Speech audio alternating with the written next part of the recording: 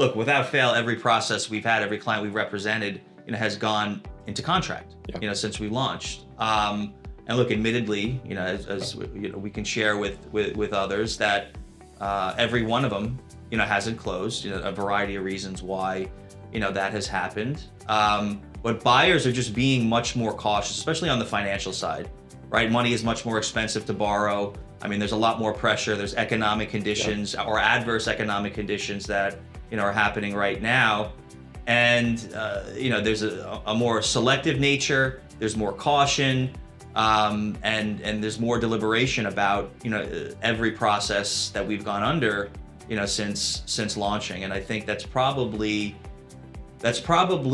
related to, these adverse economic conditions that, look, I mean, at the end of the day, we have no control of.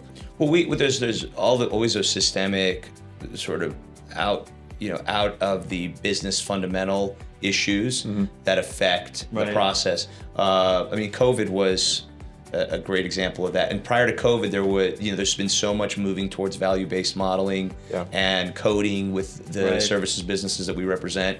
And so it was like you're always dealing. Now there's some there's questions about what reimbursements are going to be and reductions.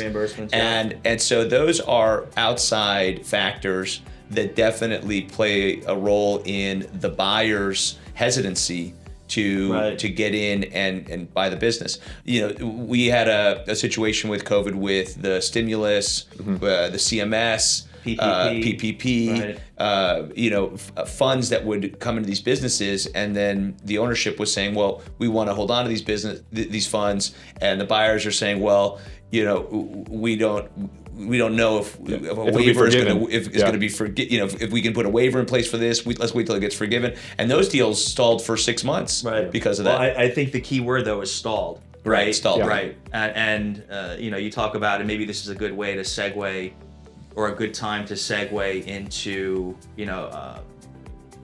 2022 still being a solid year in terms of activity. And again, that key word stalled, not falling out.